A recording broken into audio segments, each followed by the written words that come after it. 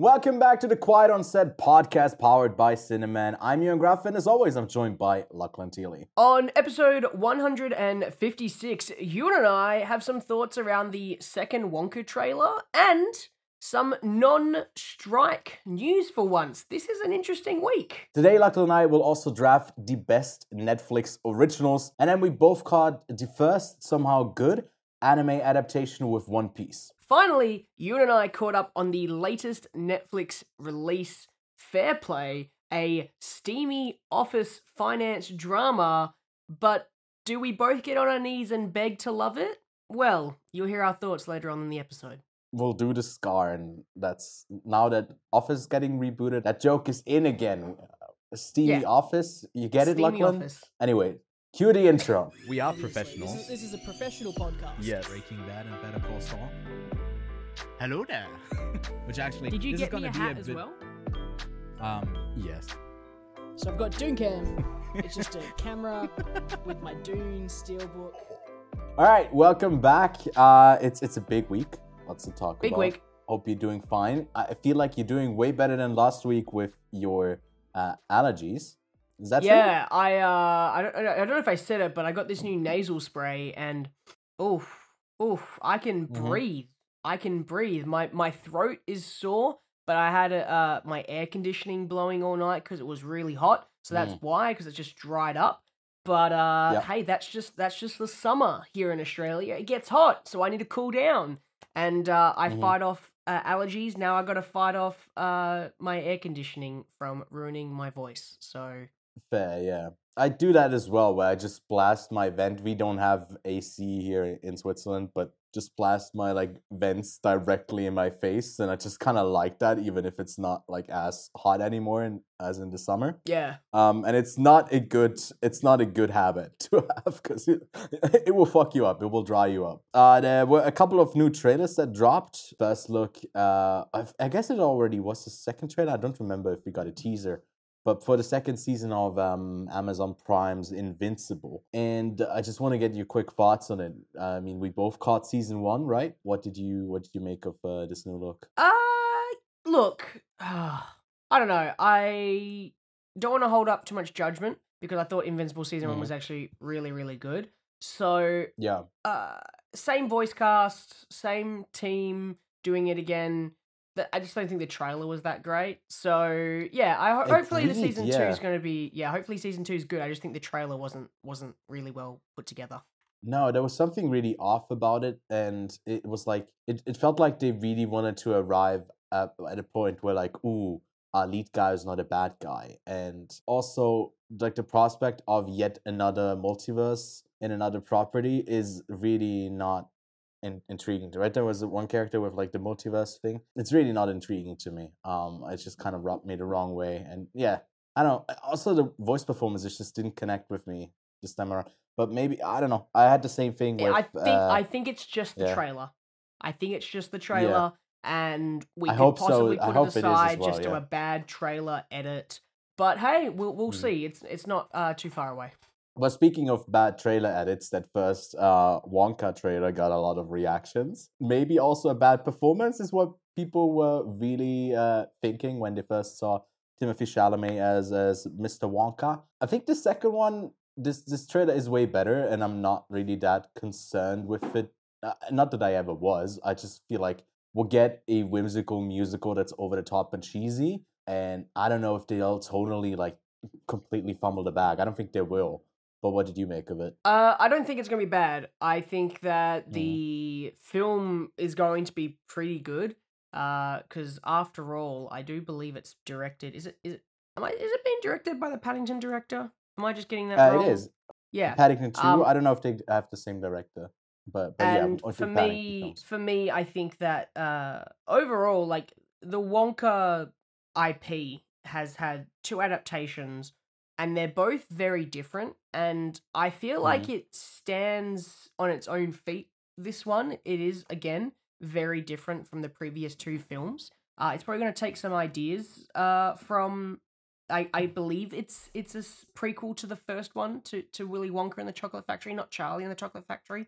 But that is yet to be seen. I can't confirm that.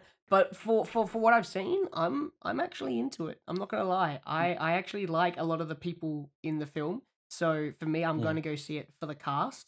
And if it's anything, Paddington 1, Paddington 2, Paul King knows how to give a film heart.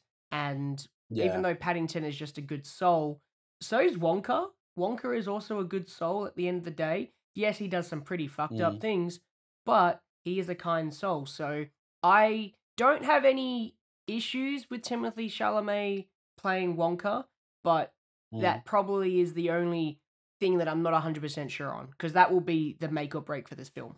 Yeah, and I mean, isn't the Chocolate Factory thing also Roald Dahl story? Yes. So I assume it's just based on that and not really connected to the other movies, or like, well, definitely in the marketing, I guess it could be like like, I don't know, marketed as a prequel, but it seems to be like a wholly different thing. I don't know if it's based on anything when it comes with obviously there's the music, right? That's iconic. Yeah. In there, and like there were some music tones that they hit in the trailer were like, ooh, okay, this is a full on musical. This could be really good if they nail that part, especially. Also, Hugh Grant's Oompa Loompa could possibly be the best part of the film. Yeah, I feel it's like really people funny were that worried, M-Tag, but I think so good. that was good. Yeah. He is a charming lad. There's a reason why he was cast in so many rom-coms and has been a heartthrob for a lot of people growing up. So yeah, here as a tiny man, he just got it. He just got it. He's great. And yeah, lastly, Iron Claw, an A24 project that with much anticipated A24 project, based loosely, I think, on a real family of fighters. Looked really interesting.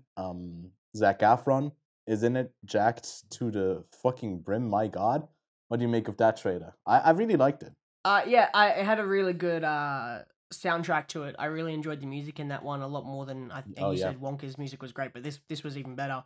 So I'm very keen for both Zac Efron and is it Jeremy Allen Yeah. Allen White, whatever White, his name is. Mhm. Oh, dude, I'm Yeah. so keen. I think this is gonna be super super good. So for me, that's all I have Yeah. to say, because it was the only one that kind of left me like, yep, this trailer. I don't have anything to say Yeah. about it. It's solid. I'm super excited for the film. And I'm not a big Harris- fighting movie guy. I'll put that up there. Right, yeah. I'm not a big boxing guy. I only watched Rocky this year. So what can I say? Totally forgot that was this year where you like watched a bunch of Watched every Rocky yes. movie. Yeah, I couldn't remember if you watched all of them or if you just caught up with some of them, but you did watch all of them. That's crazy. And then I'm also always a fan of Lily James, but that's to anyone who listens to the show regularly. They know that already. So I'm really keen just for the cast alone, and then like the story, visual style, everything seems to be coming together just well. And then maybe like first loosely kind of news item would be that A24 recently announced that they were like in the future going for bigger IP.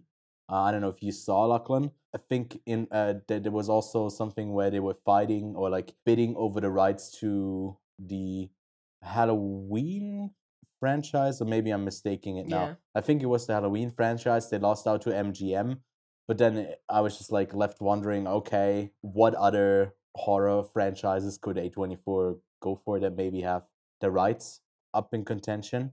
But yeah, I don't know if you got any thoughts on this. I think it's overall like, not a bad thing. Yeah. If with their vision they're kind of tied to bigger IP, I feel like it's better to have a refreshing voice than just like the big five who seem to control and steamroll everything in not like such a great direction currently. Yeah, it'll be interesting, because I feel like with these reboots of these horror icons, there have been some missed opportunities. But I feel like the Halloween one has been the safest one, and I feel Yeah. like because of the success of it of recent time, people would want to capitalize on keeping that train rolling. But Yeah. where's Freddy Krueger? Where is In he? your dreams, man. In your dreams. Yeah. I that's one where I could really see it work with A24, just because the flair of the possibilities of Freddy Krueger's character. Nightmare on Yeah. Elm Street has a lot of potential, especially for someone who's really deep into film history and horror film history and just overall. You can do so much with that franchise that I really hope if there's like some kind of bidding going for the next iteration in that series, that A24 might have a shot. What we didn't discuss last week with The Exorcist is that like the budgeting that they are locked in for the trilogy. I think that's kind of something that I wasn't really caught up on as much. I don't know if you brought it up, but essentially they committed themselves to invest 400 million. They didn't pay 400 million upfront for the licensing rights to do the movies, but they basically committed themselves to high quality ones, not so they could just get the IP and then shit out a bunch of streaming movies for like 5 million a course. pop. They do have to set the quality straight Some for this. Decent money to Um, drop on a IP. And now that they're committed to it, we're definitely gonna see. I think that the next one is also, there was a title already. I'm blanking on it. I'll put it up here if I can find it again. But it's very much David Gordon Green naming conventions in that way. There was like Halloween Kills, Halloween Ends. This was like The Exorcist Believer, and then the next one was something like Condemnation, or I don't know, some stupid shit like that. But yeah, I really like some naming conventions that I know you don't really appreciate, Lachlan, because it's in the same vein as like the Spider-Man stuff of recent memory, where everything is Yeah. like tied to home. So that's that on that front. But there was also the Taylor Swift Eras Tour movie, and it was a huge success. It had a projection to possibly make around 100 million, maybe even more than that, maybe a little bit less than that. By the time this episode comes out, I will have the final numbers.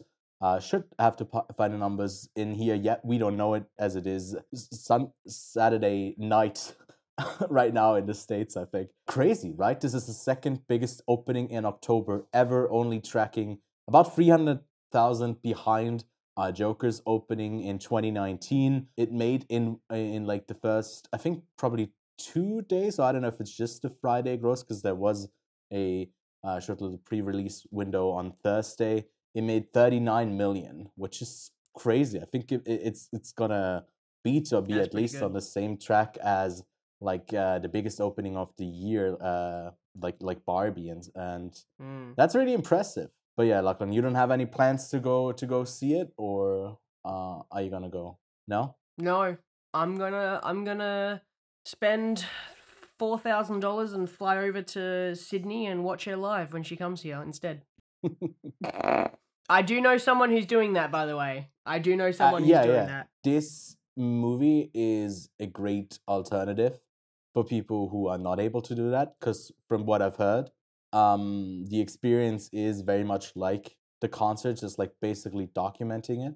Yeah. And if you're in a room full of like-minded people who just want to enjoy, sing along, I feel like this was a really great move by her, and I hope we see more stuff like this. I think it's yeah, even if the stuff that has come out of it seems like very chaotic. There was like the one thing that people kept calling like the Midsommar thing, where they were dancing in a circle. Well, I just thought like it's charming, man. They're just having a good time, and it's like the one time where that does make sense in a theater.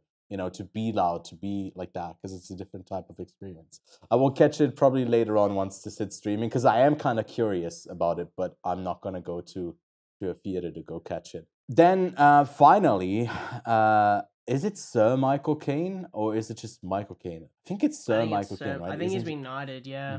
So Sir Michael Caine is officially retiring at age 90. His last film, The Great Escaper, I think premiered at the London Film Festival. I assume, I need to check that, maybe it was New York. It was him in a lead role. It got great praise, and he basically said, I'm going out on a high note, as I get elite, as I get good reviews, and he's going to focus on writing novels now. And I just think in the current mediascape that we're in the current situation, I feel like this is just like a nice thing. A man who's had a great career, he's doing great on a high note, on his own terms.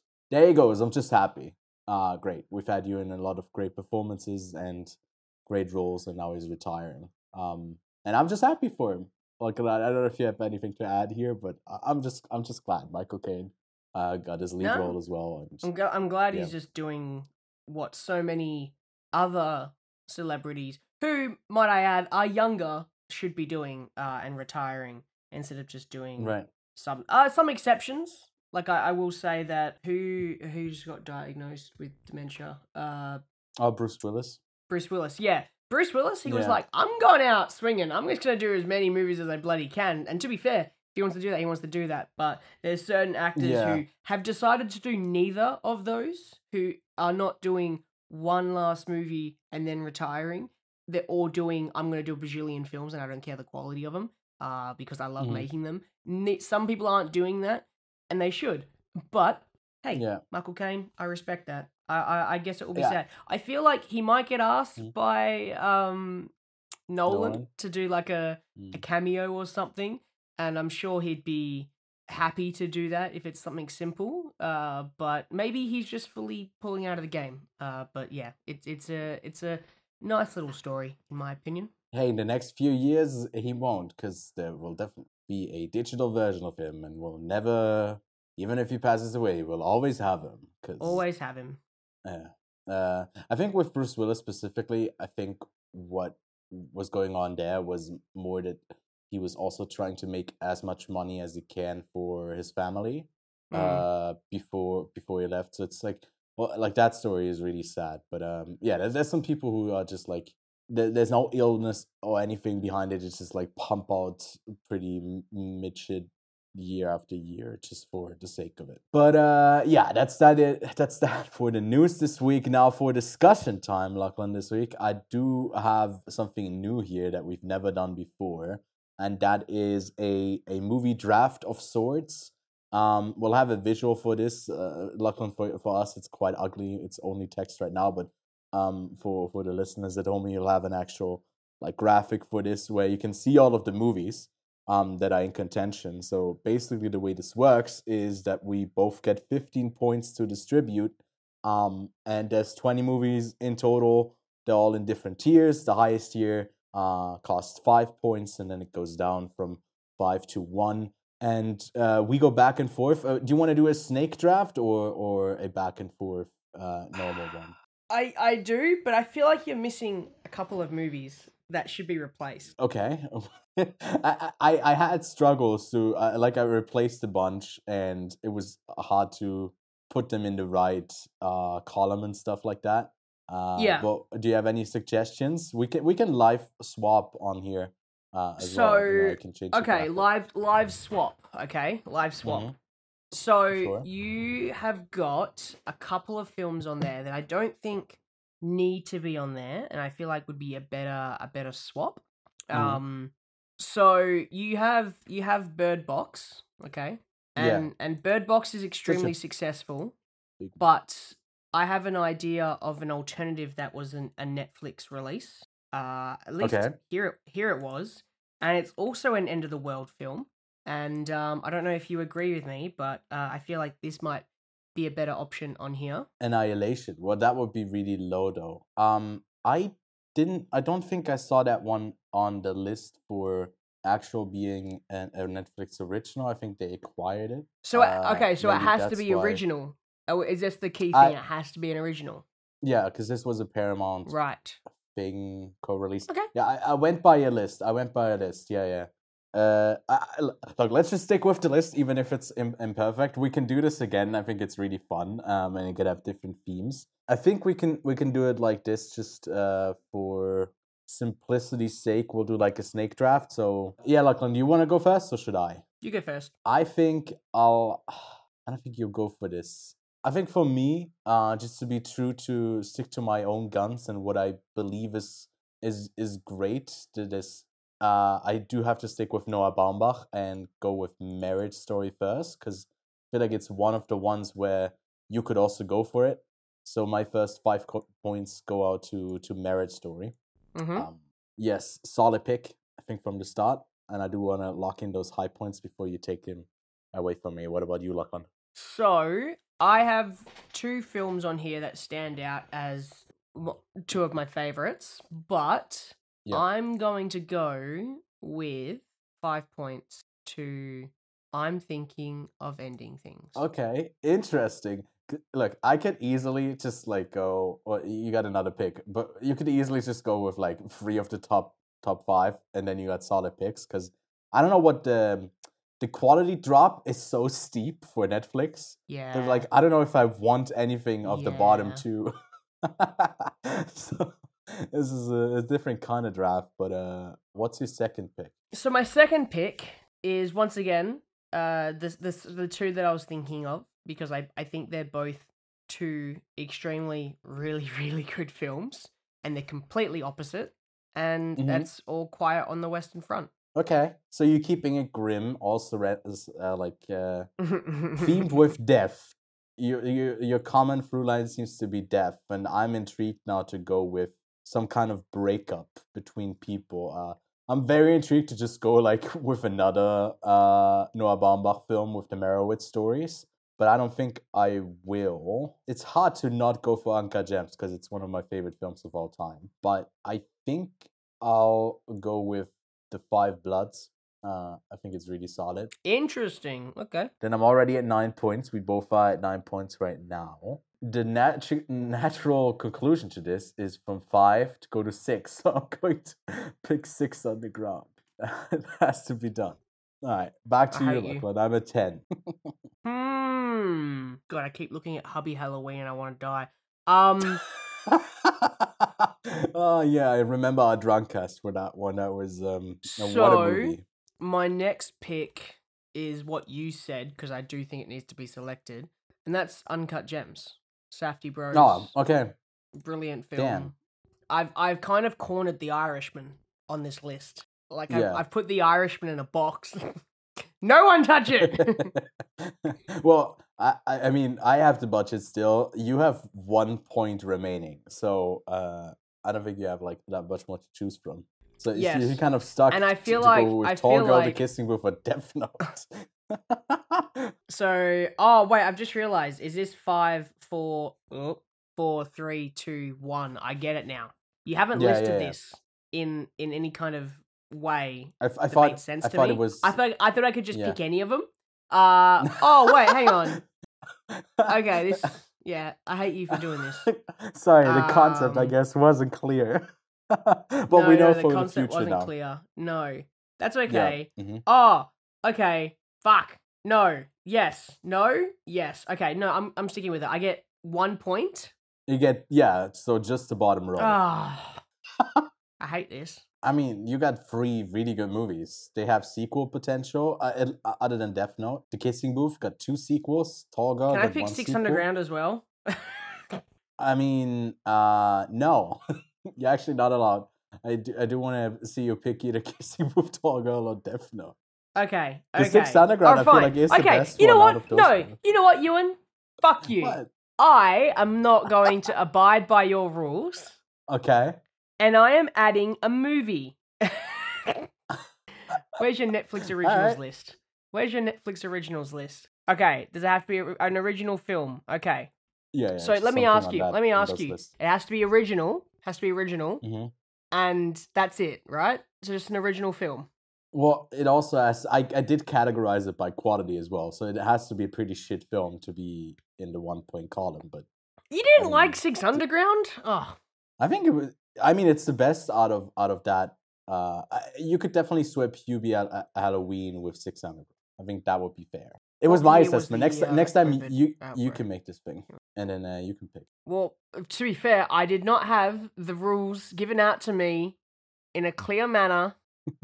When I fucking Trump speak, I did not. What's my hang on? What's my lowest rated Netflix letterbox score? Surely I've got like a really low one. Oh, you know, I gave Six Underground 1 star. Okay, sick. All right, cool. I did give See, Six Underground You 1 hated star. it. That's very funny. If it makes it easier, I guess you can also pick Six Underground, unless you got something. Why did you have to put Hubby Halloween above Tall Girl or The Kissing Booth? Because it's better. Those movies are so trash. All right, you ready? You ready for this? You ready for Okay. this? You made me do this. I'm removing I'm thinking of ending things. I'm then going Oh, so it's to going- highlight okay. extraction. Sure. What does 5 that give for me? 3. Yeah, you're at 12, so you got 3 more. Sick. I'm picking. Oh God. You also don't need to pick one from every column, right? Just so you know. Yeah, I know. You- I'm just Okay, trying to. okay. No, You know, okay. considering No, you don't know what the fucking rules retract. are. I'm thinking of ending things back, and I'm keeping Uncut Gems, and fuck it, I'm highlighting Death Note, and Death Note can stay. I feel like this is a great decision, considering we're talking about anime live action adaptations later on. It is a dog shit movie though, but great pick, Lachlan. And I have a couple more points to give out. I got 4 still. So I just it's been so long since it was my turn, but going from 5 to 6, I like the urge to go with Trial of the Chicago 7 is really big, but I think I don't know if I need more action because I already have 6 Underground. I do have drama. I do have the Five Bloods with historical stuff. I do need a bit of love in mind, so I think I'm going with the girlies and To All the Boys I Loved Before for 3 points. Issue is I have only 1 point remaining after this. I think so, right? 4, 9, 12. No, I have 2 more, right? Yeah, no, I do have 2 more. Then I'll go with something really crazy, and from the 2-point column, I'll go with Polar. So Damn it! I wanted to really select Polar hectic. so hard. Yeah, but I mean, you don't have any points left anyways. It's 15 to give out. So those are our lists. I feel like if we do this again, I definitely have to explain it to you a bit better how it works. I just kind of assumed that like, oh yeah, this makes sense. But sorry, that's just my 6 a.m. brain not really working. But so Lachlan, your list is Uncut Gems. I'm thinking of ending things. All Quiet on the Western Front, and Death Note. Mine is Marriage Story, The Five Bloods, To All the Boys I Loved Before, Polar, and 6 Underground. Now, you guys let us know which one's better. Speaking of those Netflix originals, Lachlan, let's get to what we've been watching this week.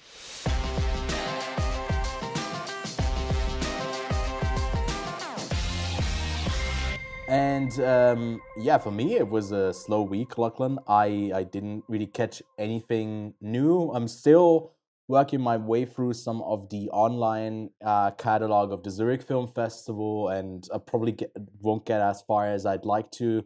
So the festival coverage from there has been a bit postponed because I'm still watching it even a week after the festival has wrapped. You had some time to catch up with something that just released on Netflix earlier this week, right? Yeah, I watched the Fall of the House of the Usher, which is a mouthful of a title, I'll say that for a fact. But it's Mike Flanagan's latest Netflix horror miniseries, which, if you've listened to the podcast before, on any horror-themed episode, I am not someone who seeks horror. I am not someone who goes out of the way to watch horror movies or horror TV shows because it's just not my thing. But for whatever reason, which I think I know what it is, Mike Flanagan's stuff, I enjoy. So I watched his, the first thing I watched from him was Midnight Mass, that came out 2 years ago, which was, and again, a mini series on Netflix. And I really enjoyed it more than what I thought I would. And obviously, Mike Flanagan has had a run of movies with both something like Gerald's Game and Dr. Sleep. They're both 2 films that he did that didn't get the greatest reviews, and I think have slowly become more and more cult following favorites since they released. Especially Dr. Sleep. I feel like Dr. Sleep got a lot of shit when it came out, but slowly people are kind of being like, you know what, it's not that bad. But then he also released The Haunting of Hill House, which was massively successful on Netflix, and ever since then has been doing mini TV series such as The Haunting of Bly Manor, Midnight Mass, The Midnight Club, and now The Fall of the House of Usher. The interesting thing for The Fall of the House of Usher is it's actually based off of Edgar Allan Poe's short stories and poems, and kind of all brought together, and based off his story of The Fall of the House of Usher, which for me made it very, very intriguing because I've read some of Edgar Allan Poe's stuff and I actually quite enjoy it.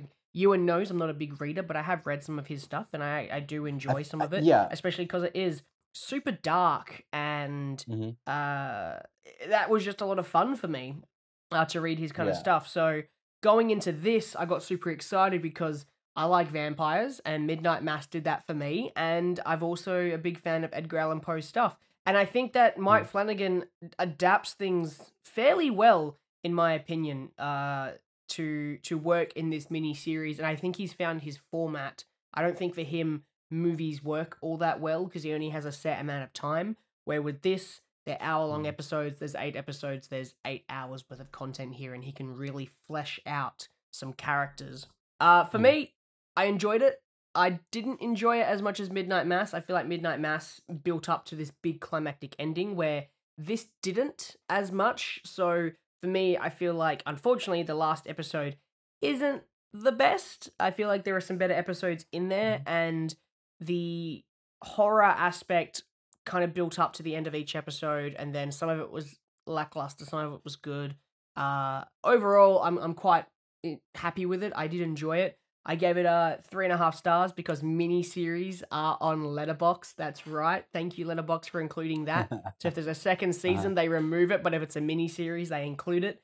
And yeah, I had a great time. I don't think it's his best, but I do think it is definitely worth a watch. And funny story, I still haven't watched Haunting of either of the manors or houses. Oh, yeah. And I feel like I should because I've heard that Hill House is his best, and everything else since then is not as good. But I feel like I should give it a watch. Yeah, I mean, when you were raving about Midnight Mass, I think I watched the first 2 episodes, but never got around to watch more. I think I think you don't love horror as a whole for like movies and TV. But maybe something about gothic horror is something that really intrigues you. I know that I love Addams Family. That's probably what. Yeah, you're probably right. I feel like it's gothic horror. Because like when we watched, what was it? I think the latest stuff, Love, Death, Robots. When there was a gothic story, Lovecraftian stuff, you also were like, that's your kind of thing. So yeah, that's how to play into your cards to actually get you to watch some horror stuff. It just needs a bit of gothic in it, maybe. It's true. It's true. Yeah, I might catch this as well, but I don't know. I haven't seen any of Mike Flanagan's stuff apart from Doctor Sleep. Like actually, the other thing like watched be, right? it all the way through. Yeah. The reason I liked Midnight Mass is the same reason I like certain Australian films. There's certain Australian films that are kind of set in outback towns, and outback towns are super interesting to me because I've gone to some of them and they are like a whole different type of community cut off from the rest of the world, and it can form these really interesting sort of dynamics. And like for example, when I recently watched The Dry, I loved that because it was set in an outback town and they had their own rules. There's a new one coming out, I think it's called The Royal Hotel, that's set in an outback town, and I'm super intrigued for that. And then similar to Midnight Mass, it's a separate island that has its own basic world. And I feel like for me, that was more interesting to me than the actual vampire stuff, is this little community that they built, this cult-like community. So yeah, that's probably why I liked it. But I enjoyed this because it was a fun adaptation of some of the stories that I have read of Edgar Allan Poe. Speaking of fun adaptations, I feel like that is a perfect tie over to our next subject, which you thought was our main subject today, and it might as well be because there's a lot to talk about with this adaptation. Lachlan, I think you told me you watched the first couple hundred episodes of One Piece back in the day, so you're familiar with the IP. It's hard to like pinpoint down like how much you've actually seen when there's like 1,100 or how many. Maybe even more? Yeah, and I have noticed that Netflix has added the first 18 season, I think, onto Netflix, which is 400 also in Australia? Episodes. Yeah, in Australia, they've got the first 400 episodes on Netflix, so, yep, it's a lot. This would be a perfect place for a sponsor, but we unfortunately don't have it, because I don't think it is in Switzerland, but I'll definitely check it out if It also has the just the original version as well, just like dubbed. I'd actually give it a watch because I was considering, hey, when do I get Crunchyroll to start watching this? Watching As One Piece, I, yeah. I okay, so it's like you don't want to do that this late in the game. You don't want to start watching One Piece because I looked it up. It would take you, I think, 21 or 22 days of watching straight to get through all of the stuff. That's crazy. A lot. 3 weeks of nonstop, non-sleeping watching One Piece to catch up. I'm more intrigued to catch up with the manga. But watching these first 9 episodes of the series, I want to do both. Like, I don't know how you felt about it. I think this nailed it out of the park. And I would go as far to say that this, to me at least, was the best Netflix original show of the year. But how did you feel Damn. about it? Damn, that's Yeah. a praise. Yes. I mean, maybe speaks to the rest of the quality. Like, it doesn't beat all of the other ones, but I do have a list of I've watched a shit ton of shows, especially earlier in the year before like the Emmy deadline was coming up. One Piece is currently my 6th highest ranked series of the year out of 60 series that I've seen this year already. Yeah, wow. But yeah, what did you think of it? Because I mean, I liked it quite a bit. I was pretty positive on it. As I said last episode, I started watching it, and then afterwards I continued, and I finished it maybe a day or two later, which is then when I started watching the Fall of the House of Usher, and I had a great time. It's a perfect example of when you're adapting something, you can't just half-ass it. And the best part about this is it goes into it. It really does dive headfirst into the world, and it accepts the strange reality that these human real life people are in. And I think that's the most interesting aspect from an anime manga adaptation, is that a lot of those expressions that they have in those shows are quite over the top, and it's really weird seeing a human do such over the top actions like Luffy. The oddest thing when you first watch it is when he starts like throwing his hands up and doing his iconic Yahoo, like yelling into the sky and it's like Gum. that wouldn't work if they weren't already going so hard into this world that looks like ours, but everyone's got these outrageously interesting outfits and have these crazy costumes and have these stupidly cool abilities, and like, you know, it really dives head in and nails the world itself and makes everything feel realistic, right? It makes you go, no, I could believe that in this world that they believe that they're in works. So I think for me, that's the biggest thing. I think it nails the character stuff so great. I think I'm not like a fan of flashbacks usually, and I didn't love them in here. For me, at every step of the way, even the stuff that like made me cringe or like I thought was very cheesy, it ultimately still felt like it fit into this world at all times. I didn't really see anything that really broke that for me.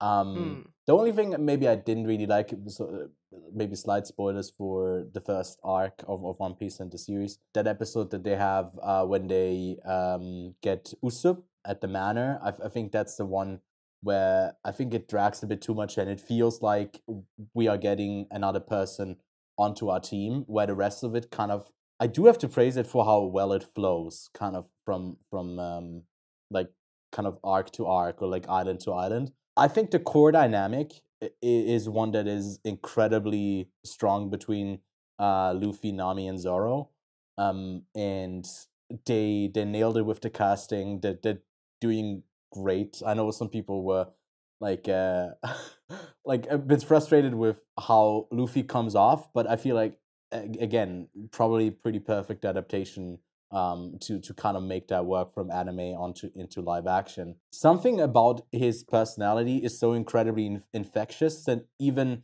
if these people don't believe in him at first, it does make sense why they would stick with him. And it, in the same vein, you just kind of want to keep watching. And that is hard to do. This was is not a not an easy thing to adapt something this well. I think it also goes to say that they invested enough in this, because someone like Buggy, a pirate who can literally tear off all of his limbs, looks incredibly well. Like at times, this stuff looked better than stuff that we get on the big screen. In my opinion, I think they kind of nailed it. There's obviously a lot of like green screen stuff there, but they did a lot of like great prosthetics work, and yeah, I was just fully engrossed in the story. They really nailed it, and I was surprised. I thought, like, from what I've heard, yeah, it's a pretty good show. Like, people who watch the anime as well were saying, yeah, it's a faithful adaptation, pretty good, but it feels a bit understated. I think they really did a great job with this. Maybe I'm overpraising it. Yeah. I think that it's not, again, from my very loose memory of the anime, I feel like it's good. I don't think it's a perfect adaptation, but I feel like that's the key word we're looking at here. It's an adaptation. It is something different. It doesn't need to follow the same structure. It doesn't need to follow the same character arcs. But as a massive fan following that this IP has, you would have to nail it out of the gate. And I feel like they could possibly change where the story goes, and they could possibly choose a different arc. But I think for what they did, because it invests so heavily into this crazy world, we have a pretty good show that I would happily watch for a couple of seasons. I mean, yeah, you got a lot to adapt and go on for a bit. I mean, this first arc that they adapted here, I think, was like something like 64 episodes or something in the series, in the anime. So they also condensed it down. Like, from what I've read, storylines of like Nami and Zoro were combined to be like kind of in the first part, when Nami was initially coming on. Like, one step later on, they kind of went from island to island at the start, adding new members to the crew. And I think that was a great choice to combine them, to kind of condense it down a bit.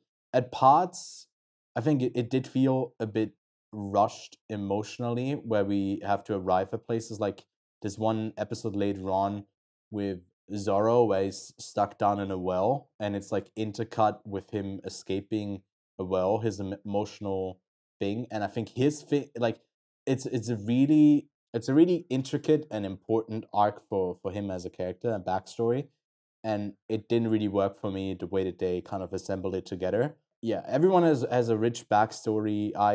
It felt weird because this series made me tear up a couple of times because I was so engrossed in the stories. They got me in, and I might be reading and watching One Piece as we wait for season 2 as well, which is a crazy thing to say. But, all 21 days worth.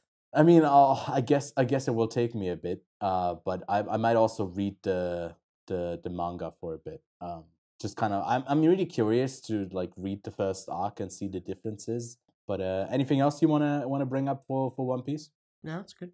Yeah, I think rating wise, I'm somewhere between like probably like a 7 out of 10 for the series as a whole, or 7, 8. Pretty good. Can recommend even for people who don't watch anime. As you can see, like, it was widely popular beyond, like, into the mainstream, just normie Netflix user base. So yeah, great thing. Anyways, the normies, yes. All right, let's talk about our main review of the day, of the week. Fair Play from Chloe Dumont. I don't know if she's French, but I'm just going to pronounce it in a French way because I feel like it.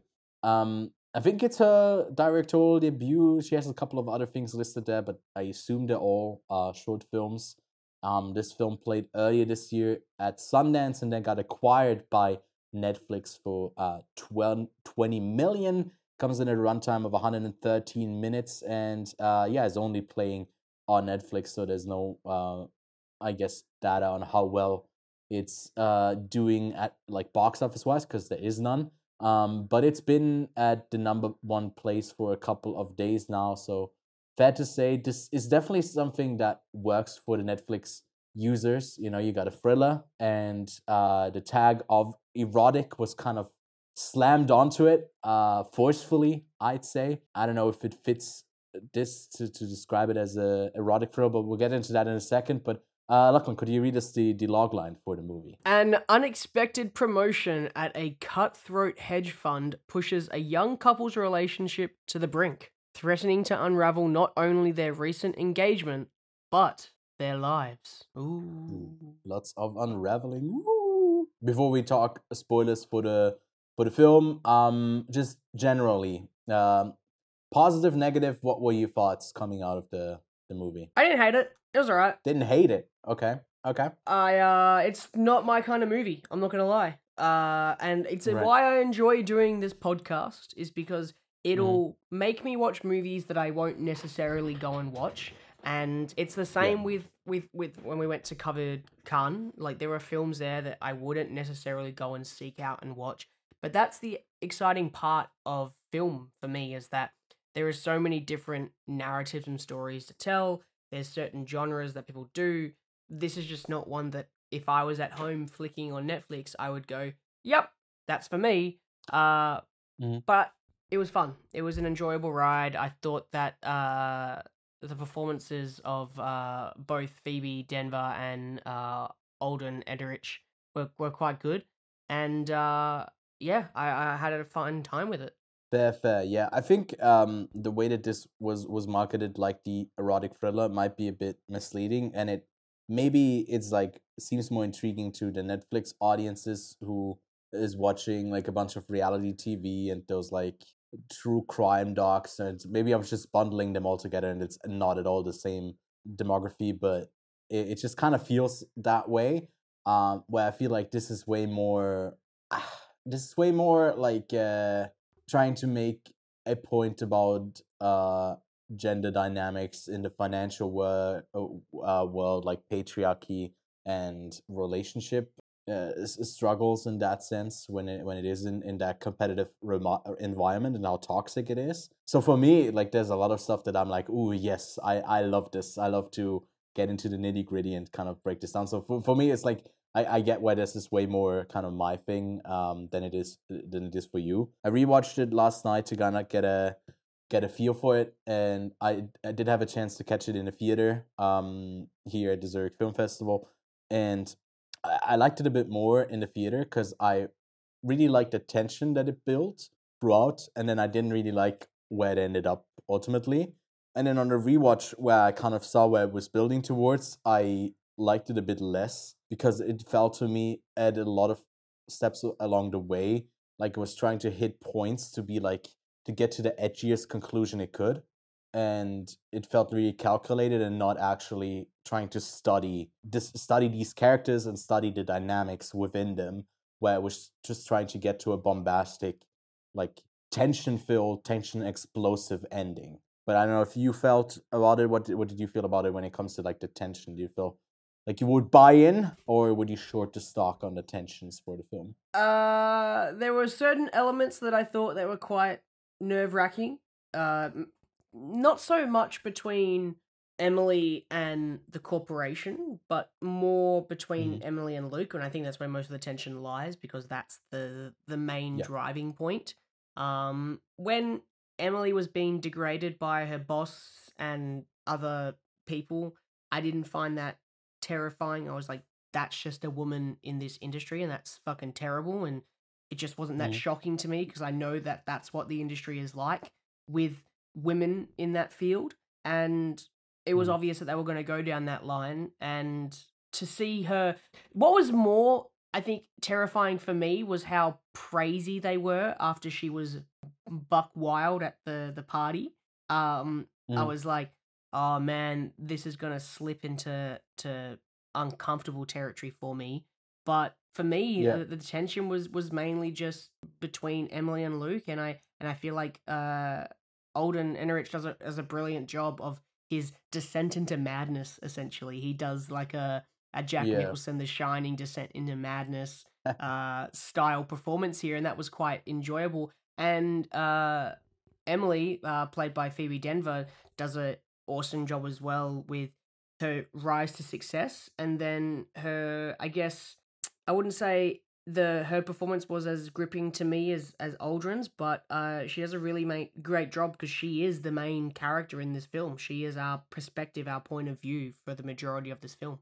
Yeah, which by the way, spoilers for the rest of the review from here on out. But I think what she what I didn't really love about this film is that she has to keep on reacting to him. But I think that was kind of the point, that like even in this in this structure, that she as a woman that's going up in success has to kind of accommodate the fragile ego of like a male coworker as a partner, but it also extends to all of the other coworkers who are talking shit behind her, who don't really attribute her success or her promotion to her actual skills, but yeah, I like reading into it as like oh yeah, she must have sucked someone's dick to like climb the ladder and shit like that. I do like how it doesn't really try to condemn that stuff in a really like clinical fashion, but it does stick to the plot, to basically not overemphasize the point it's trying to make over like the narrative it's trying to tell, because it still makes these points but within the narrative. And I feel like that's sometimes where corporate like bigger studio movies, when they are like for a certain group, or like to like agree with a certain movement or whatever, where they kind of lose themselves, where it does feel ring hollow, and it doesn't do that here. I think it, like the point it's trying to make, it kind of nails.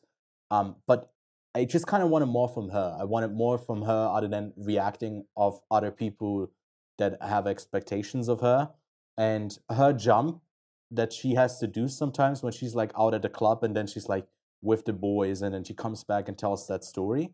I think there's like a big jump where there's this, it feels like an identity crisis that she is going through, and I didn't really see that be coherent in her character. I feel like it just needed her to be that way in certain points, where like Alden, like Luke's character, was way more of like a linear descent into whatever his character's progression was. But I guess it's just like based off her thing being always reacting off of other people's emotions and whatever, like being tied to that. Because yeah, patriarchy. I don't know. It's I think it's like it's a film that opens up a lot of interesting conversations. And I found it quite intriguing, even if some of the moments were a bit cringy to watch. But I think the performances were really solid. I don't think from a technical standpoint there's much to break down. Cinematography and audio are very fine in this film. I don't think either of them stand out with anything super crazy. I think it's primarily performances and storytelling that takes center fold with this film. And we've already touched on both Phoebe and Alden's performances as Emily and Luke. I don't find much of the surrounding cast that intriguing and that great, but to be fair, they all are pretty one-dimensional when it comes to character beats and what they do. But for me, once again, story-wise, it does have some bumps in the road that I don't necessarily enjoy. And for me, again, I'm not super positive on the film because it's just not something that I would hunt down and watch. But I feel like overall it is quite gripping. Like the film is quite gripping, but I don't feel like there's much to chew with this film. I feel like once you've watched the film, it's over. I don't really have much to say about it. That's an issue with a film like this. I don't really have anything I want to break down and go, yes, this is done super well or this is done super poor. I feel like the film is clean. You get in, you get out, the story's done. Yeah, and I mean that's also what I noticed on the rewatch, that like the stuff that I thought there's might be something to gnaw on and like get deeper into just wasn't really there. Because maybe we can talk about the ending here, so full on spoilers. I didn't really like it. I didn't really like where this ended up, where it was just like an exchange of blows where she ultimately comes out on top. It's definitely like cathartic, I guess, in a way, but it's also like really sad for both of them. But what did you think about it? About the ending? Yeah. I guess it's like I found it quite funny with like the perspective thing. because I was Yeah. genuinely intrigued by why we follow Phoebe's perspective the entire way, and not like a split perspective of Aldrin and Phoebe's perspective, of Luke and Emily's perspective.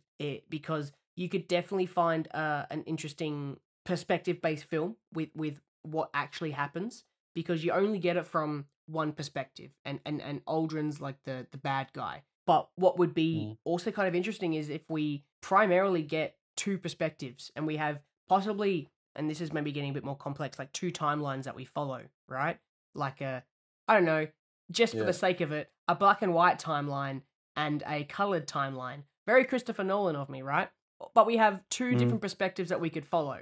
The black and white thing's a joke. Don't get me wrong. It's kind of funny, but it's just a joke. But it would be interesting to have Emily viewed in the negative light that Luke sees her in, and then Emily's perspective of the negative light that she sees Luke in. Did I say that right? Emily hate Luke. I know what you mean, Emily. like the Rashomon thing. Yeah, different perspectives shown. Yeah, and then have like a meeting point where neither of their perspectives are skewed, and it's the actual truth. And then you don't have a protagonist you can trust, because you ultimately, as a viewer, need to trust your narrator, your perspective, right? That's the truth that you get. And we're following Emily, and she eventually throws Luke under the bus. But it would have been interesting to have Emily be an actually bad person, because we have a different perspective. And then at the end, it's like, no, funnily enough, Luke's the bad guy. He's the bad perspective that we've been looking from. Emily has done nothing wrong. But for me, that's why the film isn't necessarily anything too hard to chew, because you get the perspective of Emily the entire way. And then right at the end, she's like, yeah, he stalked me. He did this. He did that. Like, wouldn't it be interesting if maybe he was never actually them, getting married? It was like a fantasy idea she had in her head. And then, there's interesting aspects that could have gone that make it a little bit more ambiguous for the story. But again, it's very cut and dry of what actually happens. It's presented on screen. You don't have to process much, and then you're out of the film. I think that might be more intriguing for a thriller, but it's also been done in ways where I feel like the collective understanding of the current landscape here is that like the financial sector plus the gender dynamics in the corporate world, like we have an understanding that they suck under patriarchy, especially for women. Yeah. So I don't know if you need if you would need that, or if it would be so obvious. Sorry, it's a they reference. hide. Yeah, exactly. Yeah. Like you don't drag this shit back into the office, but you still do it. And let HR deal with that shit. Like Campbell says, like at the end of the film. Like I don't think there's a way that this story that she was doing here works with this thriller dynamic.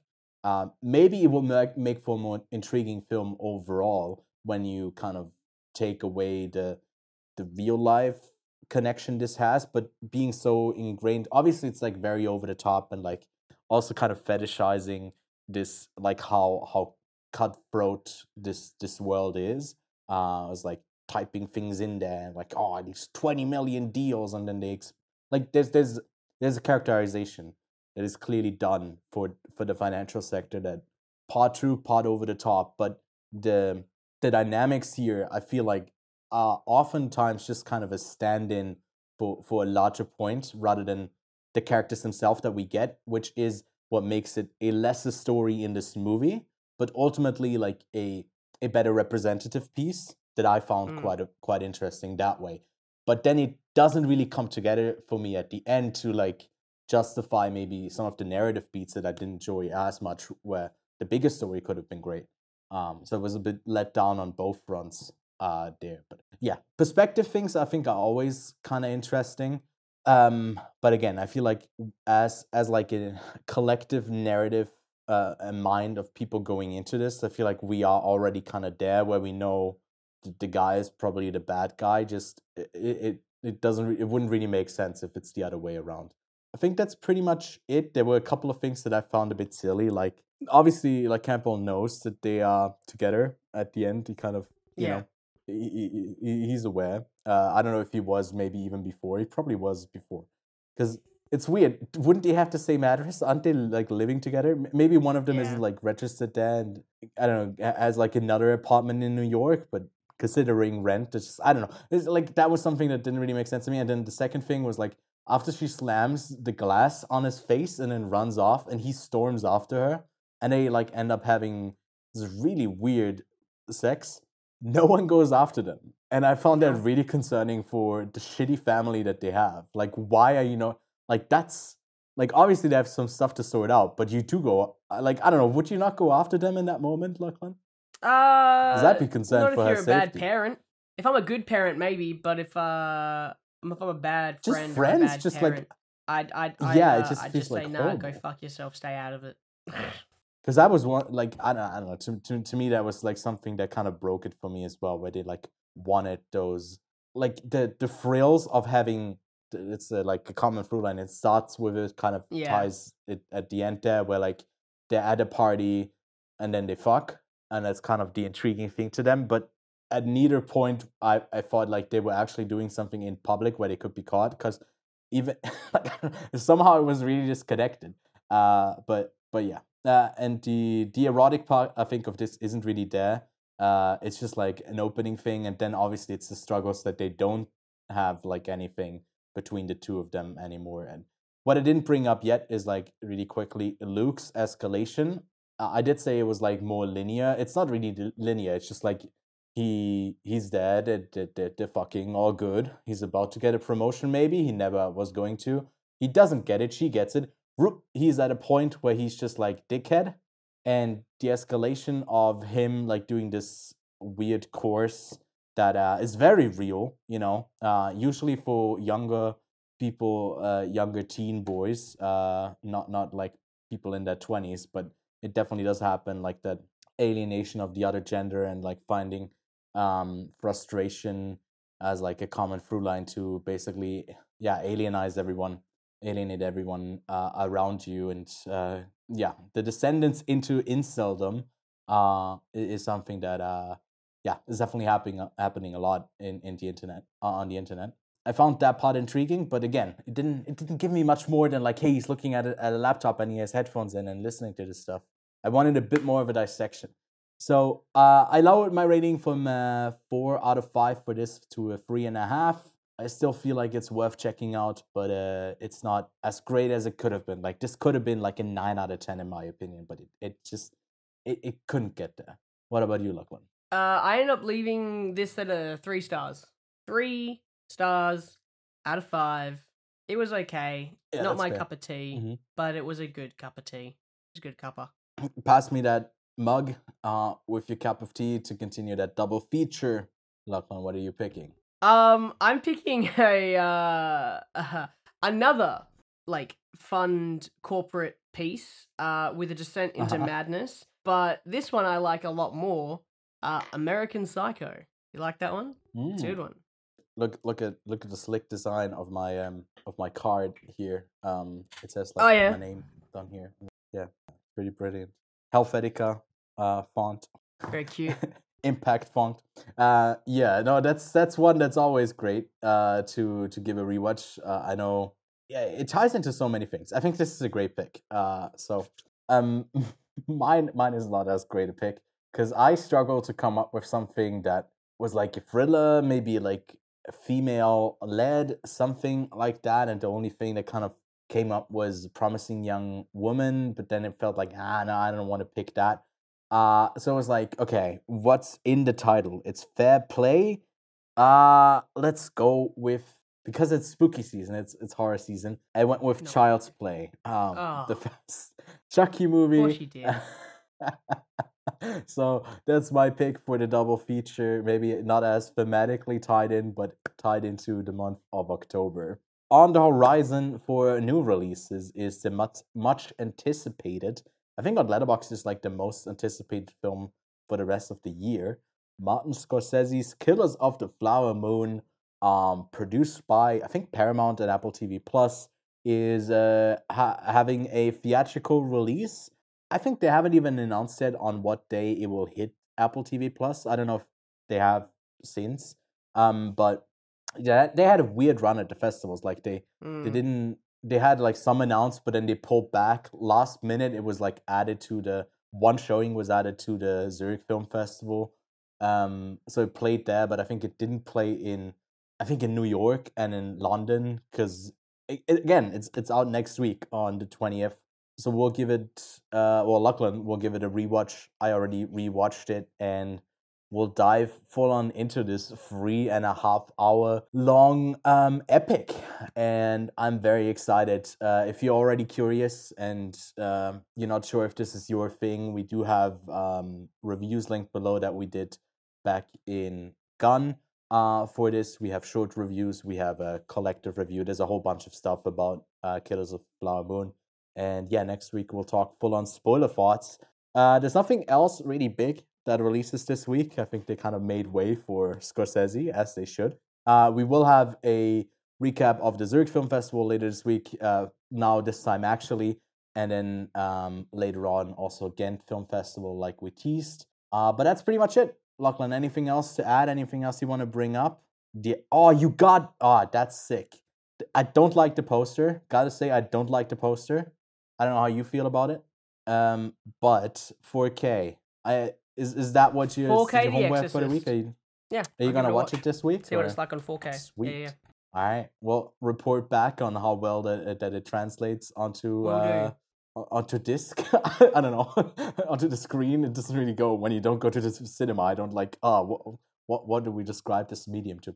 Anyways, that's it for the week. Don't forget to leave a like and subscribe to the channel for more reviews. And leave us a rating on Apple. I maybe should have said that early on, but if you're still sticking around at this point, then you definitely are down to leave a rating on Apple Podcasts and on Spotify. But thanks so much for tuning in, and we'll see you next week.